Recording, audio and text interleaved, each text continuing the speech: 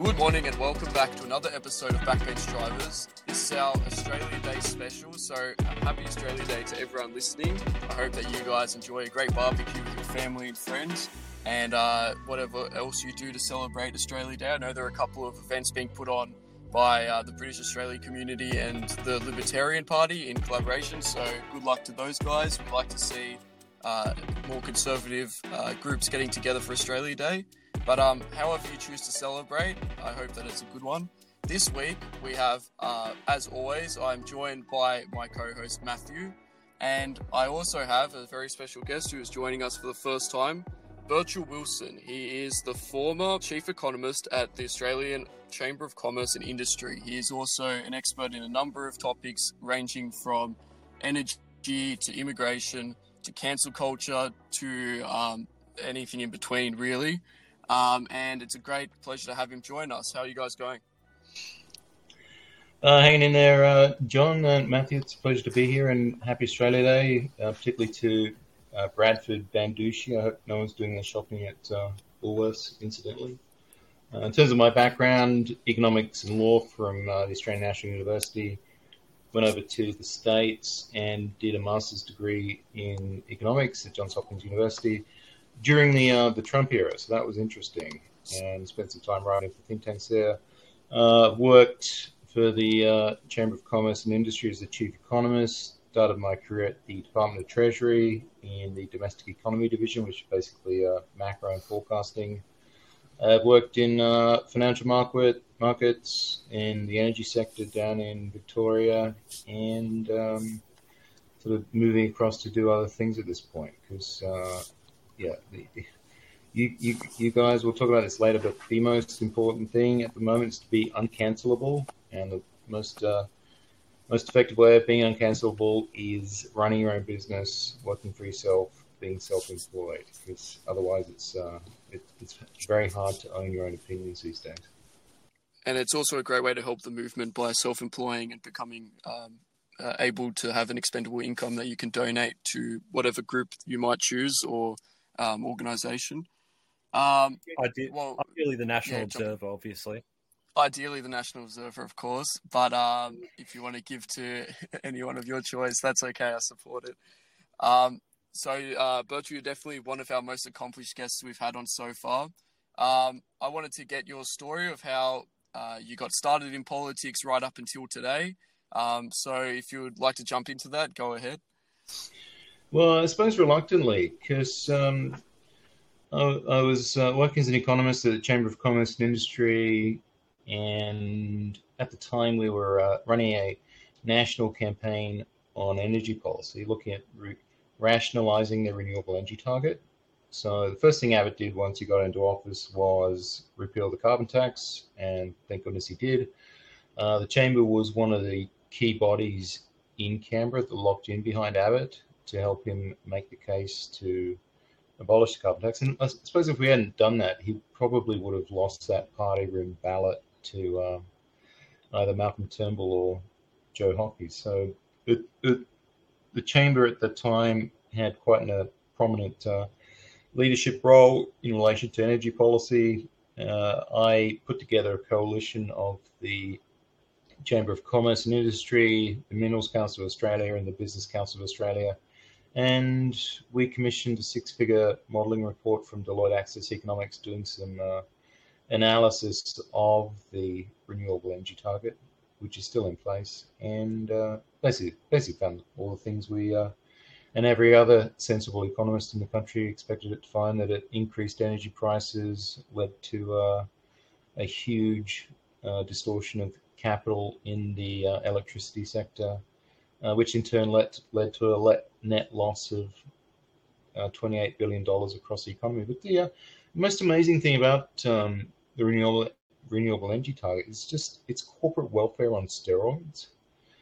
So I had a look at some of the modelling that was done by the review, which was conducted by Dick Warburton, the Warburton Review. And from 2014 to 2030, these companies who received the renewable energy credit, which is the subsidy paid under the RET, it was it was $38 billion in total over that 16-year period. It was huge. No one was mentioning it. And I put it in a press release, released it publicly, stuck my name on it, and the Canberra Press Gallery just didn't care. So that's kind of what you're up against in Canberra. If they don't want to report it, they won't report it. And it was difficult to get any sort of high quality analysis done in the energy space at all, and it still is. I'm not seeing it from the business groups, I'm not seeing it from the think tanks, and you realize, particularly when you've been in the States and somewhere like Washington, just how sleepy Australian politics is, but also how impoverished the debate is, and how mendacious the Canberra Press Gallery are. They really are a public menace. I've written articles about this for The Spectator and Quadrant. So you kind of look at Australia and you kind of despair at the moment. So one advantage for me of getting on track to being self-employed and running my own business is I can be outspoken on issues I think are important. And I think the key issue at the moment is some honesty about immigration and the impact that's having on house prices and housing affordability and rents. Yeah, no, it's definitely detrimental. One of the biggest issues of our time, and it's been slept on for so long, as it has been throughout probably the last 50 years. Immigration has consistently been opposed by the general public.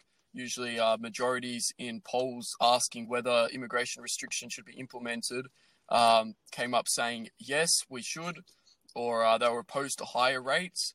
And yet it's testament to just how contrary to the Australian interest the media gallery is, like you're saying, that they simply just don't report on it. And acting as the great filter that they are, it's almost as if the issue didn't exist at all in the minds of many. So what does some of your research reveal about the problems involved in immigration?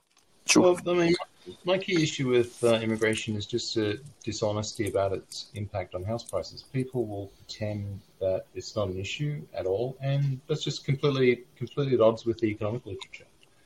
So I think there's a great piece by a guy called John McCauley in The Spectator. It was published 2019, but I've looked at the academic literature. I've done some estimates of my own. I've run this past some friends, and it looks like the long-run elasticity of house price growth with respect to population growth is around 2. So that basically means if the population increases by 1%, house prices will increase by 2%. So what you can do with an insight like that is you can go back and say, look, if we'd set net overseas migration to about 0 25 years ago,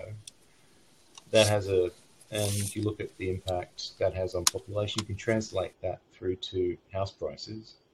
So it turns out if you'd done that, house prices would be about 40% lower than they are now.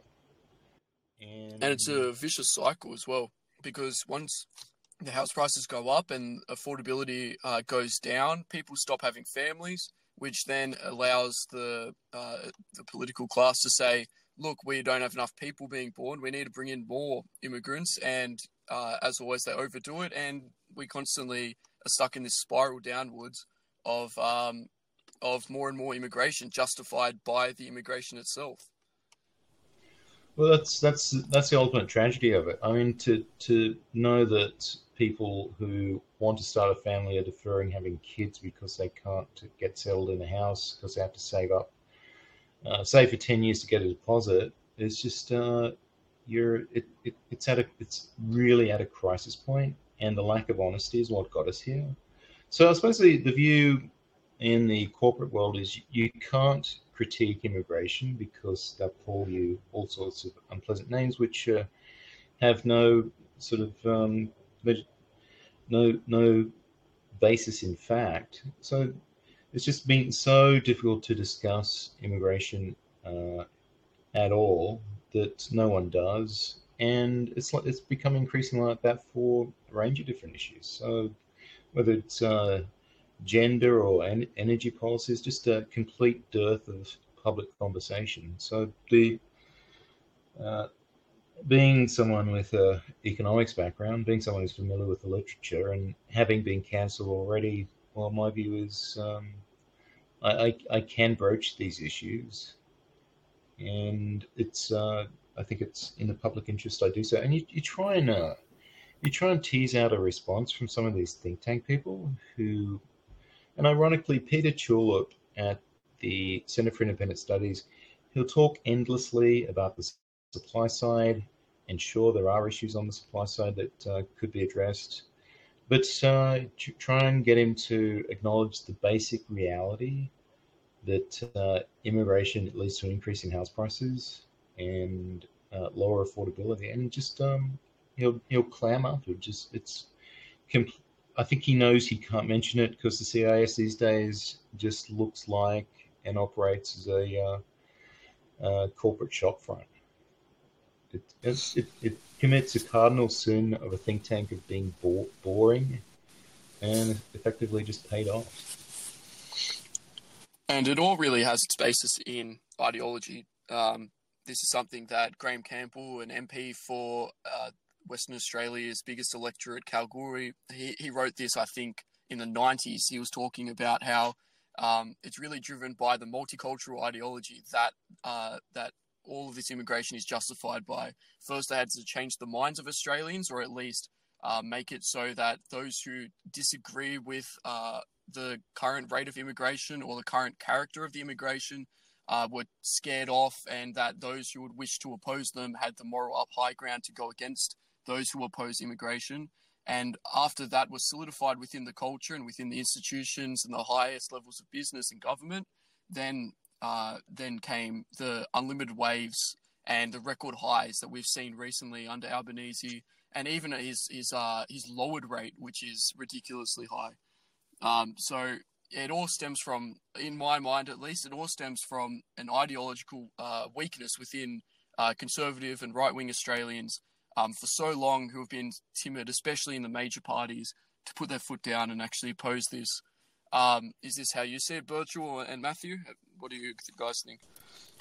Yeah, I think that's. I think the dynamic is it's always been driven by the press, and the corporates have this view that a big Australia is good because it'll lead to growth, and they're always talking about skill shortages, and I don't know that the skill shortage list is particularly well put together. There always seems to be perennial shortages, and some of these shortages just look weird. So a migration agent is it true? Yeah, is that correct? I saw that on X, but I didn't confirm it myself. Is migration agent supposedly a job that's in shortage at the moment? Yeah, as far as I can tell, I mean, it's anyone can jump online and go through it and have a chuckle about some of these supposed shortages. I mean, I had a friend who's a chef, and chefs are always on the skill shortages list, and so his wages just kept getting bid down by new migrants who'd add to the add to the supply in the industry. I mean, there's one way to deal with skill shortages, and that's to offer people higher wages and train them to do the jobs. And that's what it's really the left as well that's failed in that for so long. The unions and the left, at least in its founding, opposed mass immigration and non-assimilable immigration as well, for these very reasons, in that it drives down the wages of the native population, that being Australians, Anglo-Celtic European Australians, and it does so in the interests of those who don't live here yet. They're the new Australians. As soon as they step off the plane, they get the piece of paper, and now they're the Australians, and everything is justified in their interest rather than of the native population. Well, it is hard to show a direct relationship in aggregate between immigration and wages, but certainly there are issues in submarkets. So chefs, for instance, IT professionals. But the real sleeper argument with immigration is, to my mind, it's a question of institutional economics. And what I mean by that is it's the consensus within the economics profession is wealthy countries are rich because they have high quality institutions of government, and poor countries are poor because they have poor quality institutions of government. So that's kind of a given. And the next question becomes, well, where do these institutions come from, and how do you sustain them?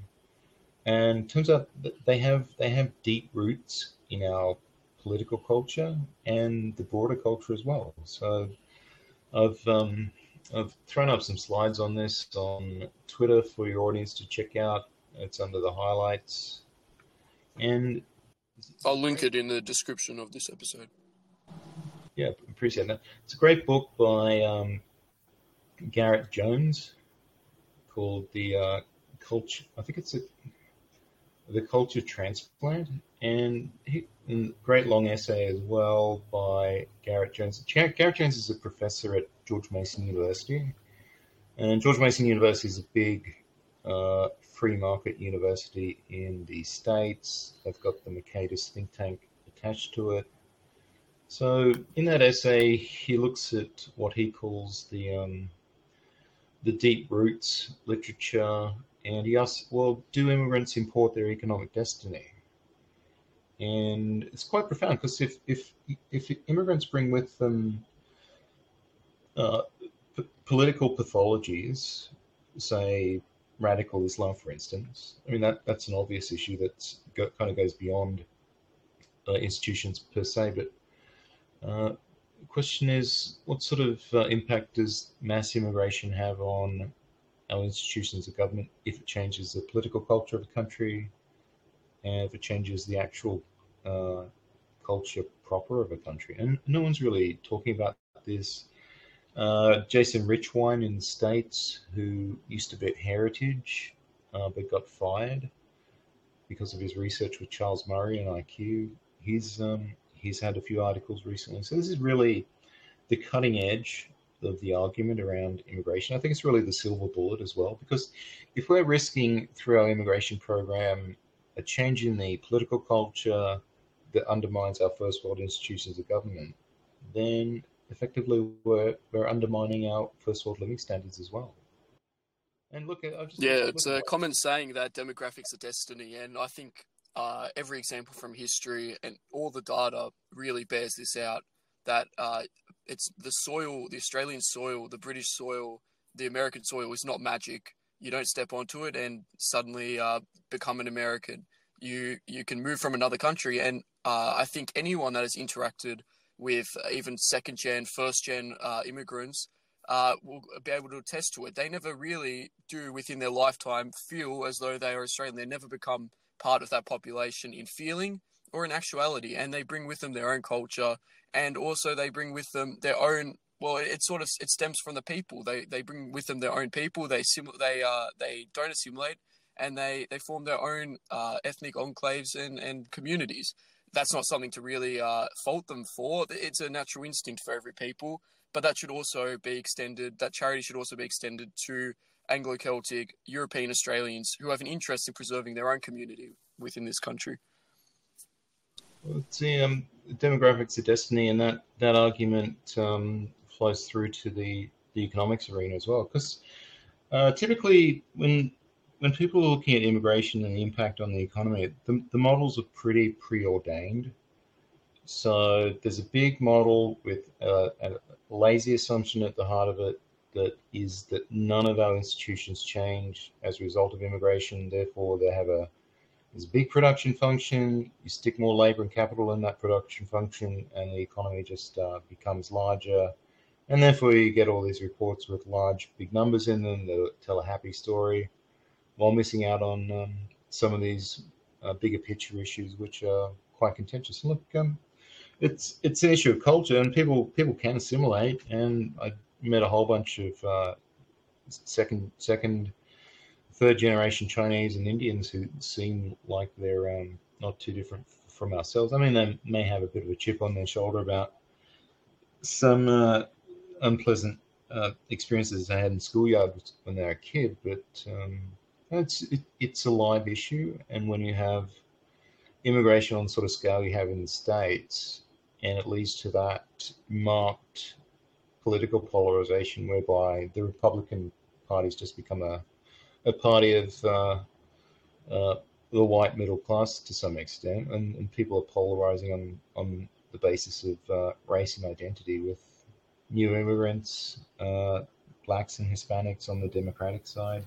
And I think that's fundamentally what's driving America's cold civil war at the moment, and some of the sort of bitterness of the cancel culture and politics of personal destruction. Because I know in the course of my lifetime, free speech when I was a kid seemed pretty robust, and that's just changed markedly in the space of 25 odd years. So the fact you can be dismissed from a job for something you said on a weekend is just terrifying. And human resources departments, they think they're justified in doing this, and there's always some single middle-aged woman who's bitter and unpleasant, that and the left think it's funny to try and get people fired and get people kicked out of their jobs. Yeah, we see in America recently this growing sense of white identity and whites as a political bloc. Do you see that coming to Australia with increased? Oh yeah, well, how could it not? I mean, people are being targeted on the basis of their race and their gender. So, let's say if you're a white male in your 20s, you're probably maybe 40% cancelled already. So, I mean, you see this quite acutely with the economics profession. 90% of the students who do the honours year, which is basically the stream into the supply into the pool of economists, 90% of them are male. But you turn on the television and look, 50% of the economists you see on TV are female. So there's an active program to put women in front of the camera without realizing that you're doing a massive disservice to the people who've done the hard yards at in the economics faculty. They've got the degrees, they've got the master's degrees, and simply because of their gender and a company wanting to hit sort of parity on representation with it, while completely ignoring the fact the supply side's 90% male. So it's just the program is it's in place, and I'm not surprised that people react to it and are radicalized by it. I think there are more productive ways of channeling it than some of the people in the States are suggesting. But it's just so hard to broach these issues and discuss them intelligently. Answers in dark corners of the internet. So. Well, maybe it's worth you jumping into how you got cancelled, what the reason was, the story behind that, just to give the audience some familiarity with how close to home this experience is for them. As you being an Australian experiencing this, we see it all the time with big Americans, celebrities, internet personalities, etc. But it happened to you as well. So I couldn't make up what was happening to me. It just was in subsidies from 2014 to 2030. I had the left come after me in a range of different attacks over a period of about 6 months while I was at the Chamber of Commerce and Industry, and was the pieces they membership. What they did, the Clean Energy Council, was they doxed me. So they found a way into my Facebook account, ransacked about 12 to 18 months worth of material, found anything they could use to cast me in a negative light, and they sent that to 6 members of the Canberra Press Gallery and copied in the CEO at the Chamber of Commerce and Industry. And it was front page news for 48 hours. It's just $38 billion versus a couple of tongue-in-cheek remarks amongst friends in private, and which gets saturation media coverage. And the spinelessness of the organization I was working for. I think there's a lesson in this: do not work for anyone you can't trust, because at the end of the day, these are the people who ultimately they'll either back in behind you. I think there's no question Peter Anderson, former CEO, good guy, very solid, great values. He would have seen it for what it is. It's dirty. Took a different view. People, they are out to destroy on a personal level, and they'll use anything. And we've seen this more recently in Australia at the recent New South Wales election. So I'm not sure if you want to go into that at all. Well, maybe just recount it briefly. That's to do with Min's and his supposed dress-up costume as a member of the National Socialist Party in Germany. Is that correct?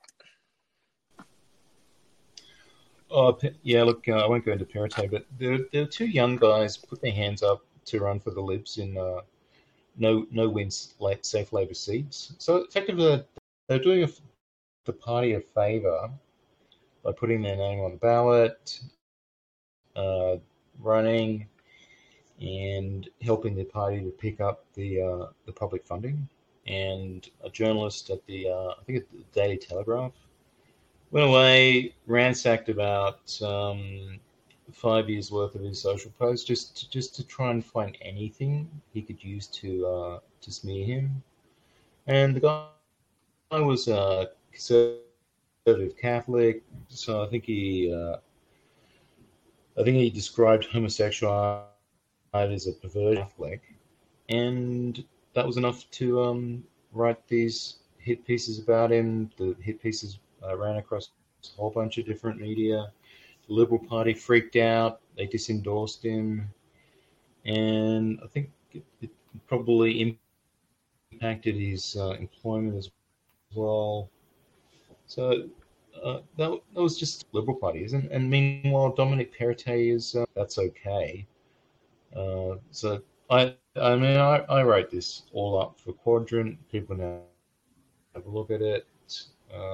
But I just described the Liberal Party as principle-free and spineless to a fault. Because I mean, if the standard is that bad and it's going to go nowhere near politics, and increasingly you struggle to find candidates, you struggle to find high-quality candidates because politics is basically career suicide. And if you're having your own party being quite comfortable with having your political career. I'm beyond despair at this point. It's why I'm a member of the Libertarian Party. They have a strong, in-principle commitment to free speech, and a lot of the members, a lot of the some of the candidates they've been through cancellation themselves. Your story reminds me a lot of that episode we had with Barclay McGain. He, a young fella from Queensland. Yeah, he goes to a private function with friends, dresses up as Carl Rittenhouse, and that's enough to get the Prime Minister Scott Morrison to disavow him, get kicked out of the party, to get blacklisted, for people who know him to get questioned and interrogated by the party. It's just this spineless liberalism. Why do you think the Liberals are so spineless, Burchell? Well, politics is about branding. I suppose the view, if you're Scott Morrison, is, well, this guy's hurting our brand and bringing us into disrepute. I don't think he is. I think he's just dressing up and having a bit of a laugh and engaging in free speech, which apparently is what the Liberal Party professes to stand for. So that would be the mentality, that it's just easy to get rid of him, and the party members and supporters, they're expendable. So Scott Morrison just seems like completely transactional as a prime minister, in addition to holding, half a dozen cabinet portfolios. So I don't know, just Scott Morrison for the duration of his time in office, and particularly around that Brittany Higgins issue, just seemed to live at the service of the media. And if the media run a story about someone as deemed to be controversial, then the Liberals will just they'll fold like a cheap suit. I mean, so they're never gonna stand on principle, and they're the absolute despair of their own supporters, which is why they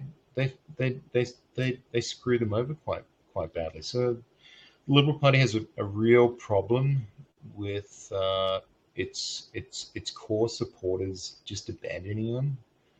and may or may not matter too much. But if you're trying to man polls on election day, or if you're looking for donations from them, then I think the attitude at the moment is, well, why? Why would I bother? And look at what you've just done to Barclay McGain. Look at what you've just done to two of your candidates at the New South Wales election. These are young, talented, earnest guys who are serious about politics, and you just trashed both of them over trivia because the press told you to. I mean, who are the press? These are barely employable liberal arts graduates. They know nothing about policy. They're not particularly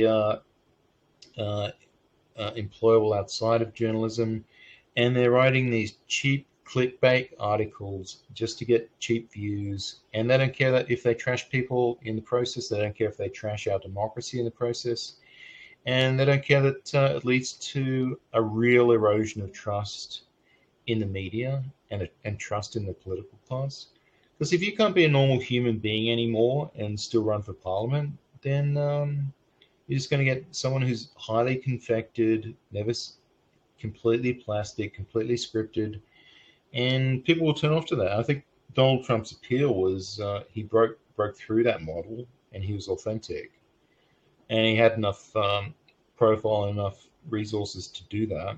Because once you're nominated for the Republican presidency, it's kind of you'll always be there. And because people held the media in such contempt, he was able to raise a huge war chest of small dollar donations who'd see the hit pieces done on him, who'd see the attacks by the Wall Street Journal, the Washington Post, and they'd recognize it for what it is, just a whole bunch of journalists writing unpleasant articles about him because they just didn't like his politics.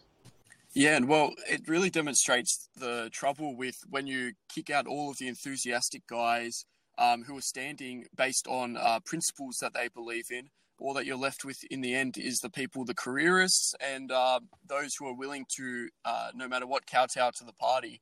And I think we can put that in contrast with the Labor Party, where, say what you want, a lot of their membership is full of genuine ideologues who are actually committed to the cause. Not even for financial purposes or anything like that.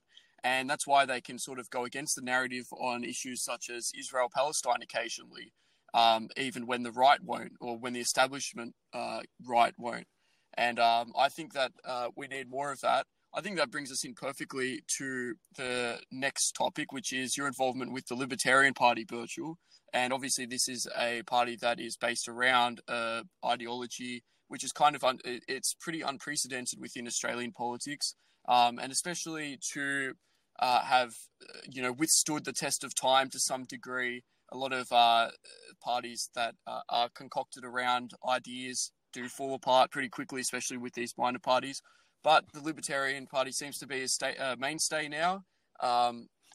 Say what you want. I'm not a libertarian. I don't think Matthew is. And I believe that you describe yourself as a paleo-libertarian, which is a little bit of a variation. But I think that there is space for all sides of the right to work together on this. It's demonstrated by the recent event, the planned event that was recently announced by the Libertarian Party, where it will be working with an identitarian organisation, the British Australian Community, which is one of the most professional stand-up nationalist groups that I know of. We've interviewed one of the former presidents, Frank Salter, on the podcast before, and he's a really intelligent, bright guy, well-spoken as well. He's got a great track record of works that he's produced. So I see a future where should we agree on issues such as immigration restriction and, for example, lowering crime and all these things, and pushing back against the left, I think that the right can unite, even elements that are nationalist, that are paleo-conservative, that are non-libertarian or non-liberal at all, can unite behind the Libertarian Party in limited instances. What are your thoughts about this, Burchell? Well, the Libertarian Party, for all its faults, is a party of real conviction. These people believe things. They believe in their principles and they stand by them. and you just won't get that with any of the major parties. Major parties are just completely transactional. Wherever the wind is blowing, that's where they're head. The notion that they can actually try and influence things is probably completely fanciful. But the Libertarian Party is just solid on issues of freedom of speech, not wanting to inflict mandatory vaccination on people. And John Ruddock's been great on all those issues in the time he's been in New South Wales Parliament. And the New South Wales branch of the party, it's more conservative than the rest of the Libertarian Party. So it aligns more with my paleo libertarianism. So look, I favor freedom and everything that comes with that. Look, I'm an economist, so it's bread and butter to me that government failure is real. Markets do deliver on most fronts, and the last thing you want is to be subject to the whims of bureaucrats, because if there's anyone who's got real problems with accountability, it's got people working for government who have an infinite budget to destroy you in litigation if you try and go up against them. So the Libertarian Party in New South Wales, I'd say it's more conservative than the rest of the party across the country. And look, Ross Cameron's an arch conservative. I think John Ruddock's pretty conservative. And I'd have a real issue with libertarianism if it started to become overly ideological and fetishize privatizing the defense forces or something crazy like open borders. And I think you're right. I mean, the challenge on the right is an absence of campaign capacity. So the notion you can get these disparate groups on the right to work together, One Nation, Clive Palmer, Libertarians, Family First to the extent they still exist, the residual of the Australian Conservative movement, the freedom movement to the extent that it has any coherence, which I don't think it does. It's just hard because we do tend to be individuals and highly atomized, whereas the left hang together, they act strategically, and they're well funded. So I think that's a real challenge. Just the level of campaign capacity I'm seeing in this country relative to the States is just shockingly bad. So you've got, in terms of grassroots groups, you've got Advance Australia and the Australian Christian Lobby, but other than that, it's pretty thin on the ground. No, those aren't particularly large organizations in terms of their email list. So I think the Australian Christian Lobby, if I recall correctly, has an email list of about 400,000 members. Advanced Australia might be 2, but the guys in the States that I know and work with, they've built email lists bigger than this entire country. They've marched 60,000 people on Washington, D.C. over vaccine mandates, and they just operate at a different scale because they're operating with different budgets. But it's also possible to do that here. It's just no one's really trying at the moment, and there's just no money to do it is the first problem. So trying to fundraise is the first priority. Well, I'd like to dive into your plans to change that maybe towards the end of the episode. But just for the moment, maybe we'll talk more about the Libertarians. Do you see prospect of great growth within the party, and what's your experience been with elections and vote percentages? You yourself, who have run for Bathurst, I believe, in New South Wales. Yeah, look, I was a reluctant candidate. I suppose I got drafted into politics after being doxxed by the Clean Energy Council. So I realized I have a political problem that needs a political solution, and no one else is going to do it. It's good to run, to get that experience, to help John Ruddock get elected to the upper house. And it was fairly last-minute, quixotic campaign. Didn't have a lot of time on the ground, necessarily a lot of resources to deploy. So the result was not great, but I'm not surprised by it either. And you learn those lessons the hard way just by running, by finding out what works. And you realize that elections, they're all about trust. So people need to know, well, who are you? Can I trust you? And then, well, what are you going to do for them? But the other thing to realize about policy and politics is it's kind of a black hole for time and resources. So if you want to do it properly, you need financial backers, or you need a large volunteer network. And the process of building both is incredibly important. I don't know that anyone does it well in this country, particularly. Fundraising doesn't seem to be something that's done well, as far as I can tell. And as a result, we just have this very thin conservative movement that's not particularly impactful, and it leads the political class just to be subject to the dictates of whatever the Canberra Press Gallery is thinking. That's a really disturbing prospect, because these people know next to nothing about what should be a priority and what shouldn't. Well, yeah, it's definitely a matter of practical resources, money, time, people. But I think it's also the lack of a right-wing movement or consciousness within this country is also due to the weakness ideologically of a lot of our representatives who currently and previously have spoken for conservatism or the Liberal Party or whatever you might call it.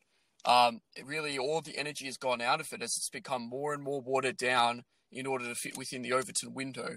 It's really going to take a completely different mindset altogether, a completely different kind of right wing to recapture the energy that would be needed to transform this country, I believe. And that's not going to come out of the ideologies of the past. I think that's going to come out of a strident Australian nationalism that asserts itself boldly, that's not ashamed of our history. And I also think that's going to come from a radical Christianity, in that we have to reassert our moral claims, our theological claims, and also, once again, not back down on this. I think the fusion of these two could see a new, I'll say, rabid right wing rising, and we could make some moves on getting involved in politics and turning our country around. What do you see, Burchell and Matthew as well, if you want to jump in? Oh, well, look at Brexit, look at Trump, look at rising nationalist forces globally. The elections in Germany at the moment, Holland late last year. This is really terrifying our elites. They know that the electorate's lost trust, and that loss of trust is justified, and they're finding alternatives, and they've found it in these nationalist parties on the right in Europe, in Donald Trump, in terms of the MAGA movement and everything that entails. And it's only these guys who are doing the heavy lifting. It's only these guys who are asking the difficult questions. And you see that in Australia with the Libertarians. None of the serious questions of the Labor Party are being asked by the Liberals. It's down to a handful of people in Parliament, and maybe you've got a couple of people on the right in the Liberal Party or the Nats who are kind of okay, like Canavan or Antic, but for the most part, it comes from outside of the major political parties. And I think there's a real potential there. It's just trying to, I suppose, find the financial backers to back that movement, and also training the candidates and bringing the campaign expertise up to speed. Because I think when you look at Australian politics, you just realise the hardest any politician works is to get pre-selected for a safe seat. So they don't necessarily know how to campaign, they don't know how to fundraise, but they certainly know how to stack a branch so they can get into Parliament.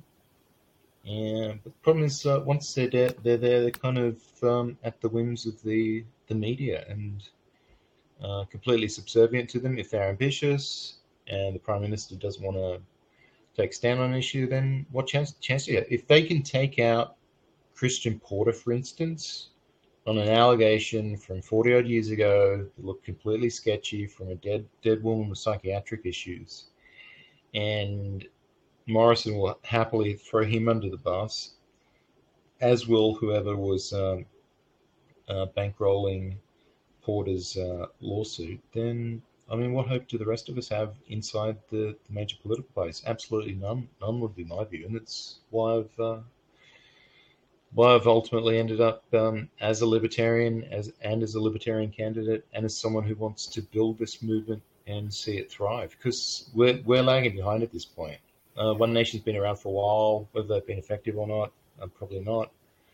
And it's just a function of they don't have better campaign expertise, and no one's built the movement yet. It's really dispiriting. So, you've been talking a lot about the lack of a coherent right-wing movement in Australia compared to America and Europe at large. As I understand, you have a training program to rectify this. Can you just, to the audience, describe what it is and how they can get involved? Yeah, so I looked at what can you do that's relatively low cost but high impact. And I thought, well, probably the key thing you can do is either fundraising or candidate training. So across the Eastern Seaboard this year, we've got local council elections in Queensland in March, in New South Wales in September, and in Victoria in October. So I thought, well, why not offer a campaign boot camp tailored to local council races, because local council is pretty easy lift, low cost, low risk. Once you get onto local council, that gives you a profile in the community, you can leverage up to something else. So I sat down with my friends in DC. We nutted out a 2-day intensive program, and we're going to be offering this. Initially, we had proposed to do it in person, but we're switching to video instruction for the American-led sessions. So it's a 2-day program for $150 in early February, the 3rd and the 4th in Sydney in Glebe, and then the 10th and the 11th, the subsequent weekend, again in Glebe. So taking people through what they need to know in order to run. A friend of mine who's a quite an accomplished lawyer is going to be taking care of the defamation and electoral law matters, which is great. And look, the in-kind support we've had for putting on this program has been extraordinary. So we've got access to a very nice venue, and there's even a Tridentine Mass on the Sunday morning for the faithful who are interested in coming along to that.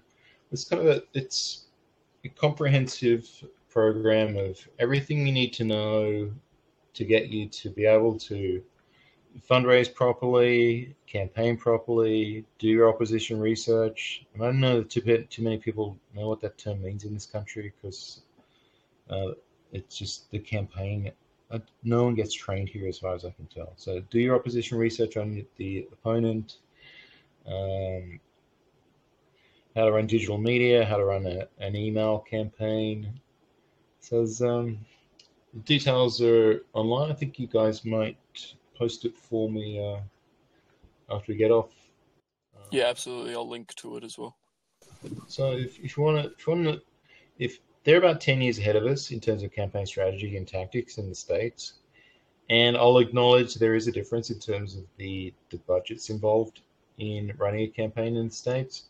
But the great thing about that is because most of the money in Australian politics is public money from the electoral funding, you don't need big money to run it. And at a local council level, it's actually quite civil and constructive.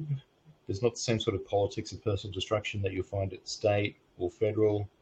And if you run as an independent, you don't have to worry about your own party sticking a knife in you and turfing you. So it's got great practice for running for office.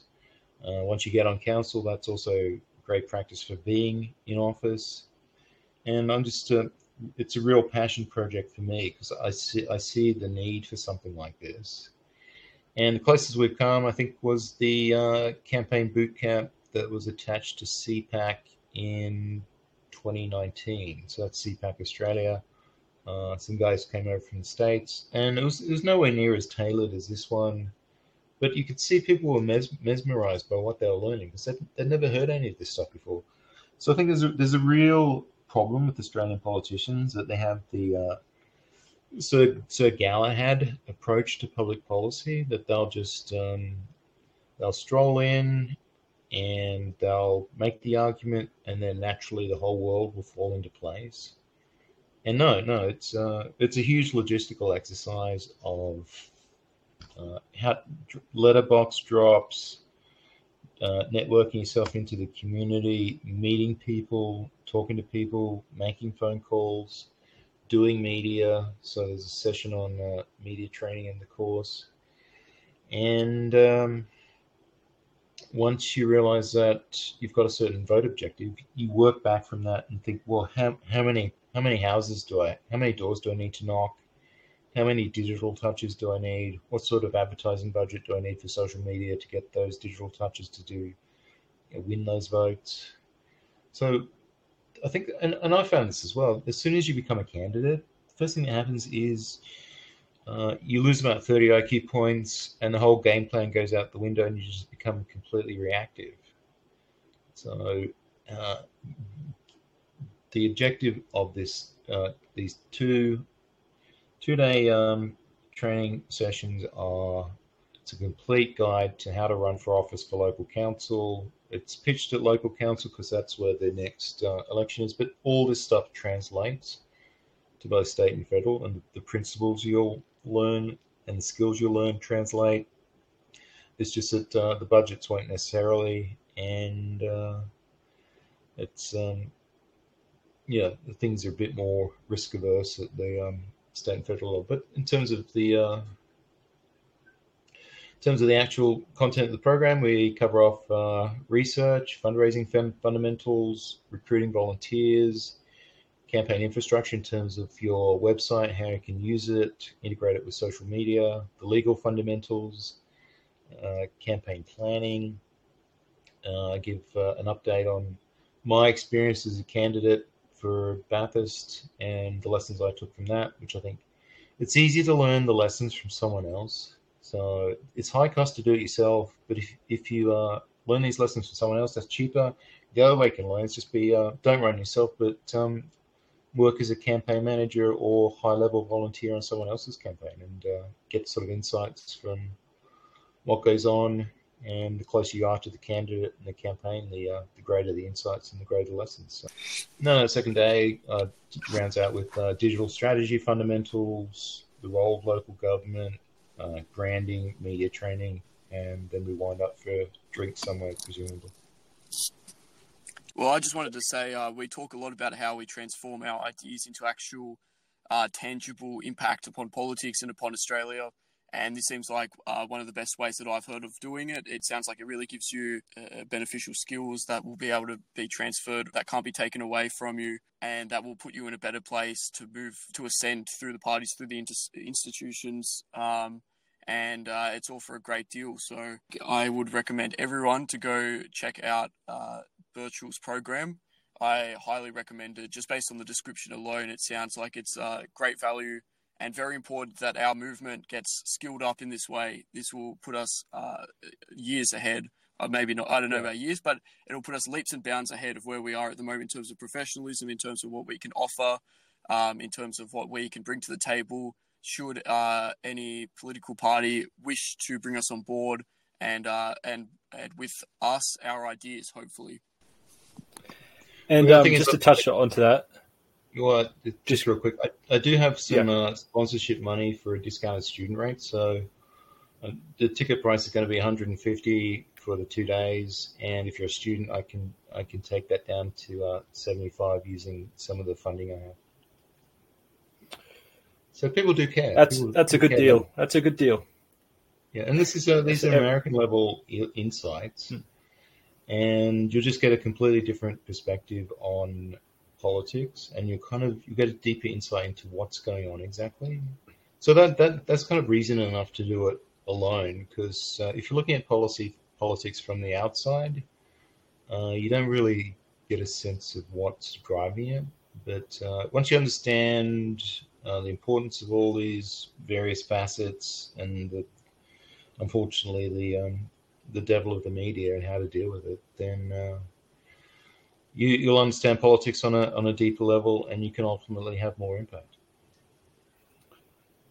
And this program would be a perfect opportunity for a lot of young men across this country with similar ideas to meet, to network, to make connections, and to gain knowledge, and to build an infrastructure that can challenge the establishment. Yeah, because I think the thing that's hard in this country is fundraising. So if you can raise $5,000 from someone, you're actually doing pretty well. But in order to do that, you have to be able to convince that donor that you can do something productive with it. And if you've been trained and you've got a plan that you can put in front of them and be accountable to them, and they see the results, then that's how you get the next donation, and that's how you get the not just from that donor, but from the guy, all the donors' friends, and anyone who wants to have an impact. Because there's a huge appetite at the moment, but there's just a dearth of activity because I just get the impression no one knows what they should be doing. Yeah, well, thank you for putting yourself at the forefront of this effort and to really take the initiative to train people up. I think that pretty much brings us to the end of our episode. Thank you for joining us, Burchell, this week. Where can everyone find your social media and all your links and everything like that? Well, Elon Musk has done us all a great favor and made Twitter a free speech forum, so I've taken full advantage of that. And when I think there's an issue that's not being broached properly, I'm usually weighing in on Twitter. Whether or not I should do that, I don't know, but quite comfortable doing it because it's the right thing to do, as is this boot camp, because until we lift the side, I think we're always going to struggle. And it just be a great opportunity for people to come along, network with other like-minded individuals, and learn some really powerful skill sets and insights, because once we do that, we can start building something. All right. Thank you for joining me, Burchell. Thank you for joining me, Matthew, as well. And everyone who is listening, make sure you go follow the nationalobserver.substack.com, and that's where you can find all of our content, written articles. This is the second podcast that we put out this week, and that we put out the second podcast instead of an article. There's going to be a very big episode dropping on Monday, next Monday. Make sure that you tune in. Make sure you subscribe so you don't miss it. And without further ado, happy Australia Day, and I hope you enjoy the rest of your week. Thank you.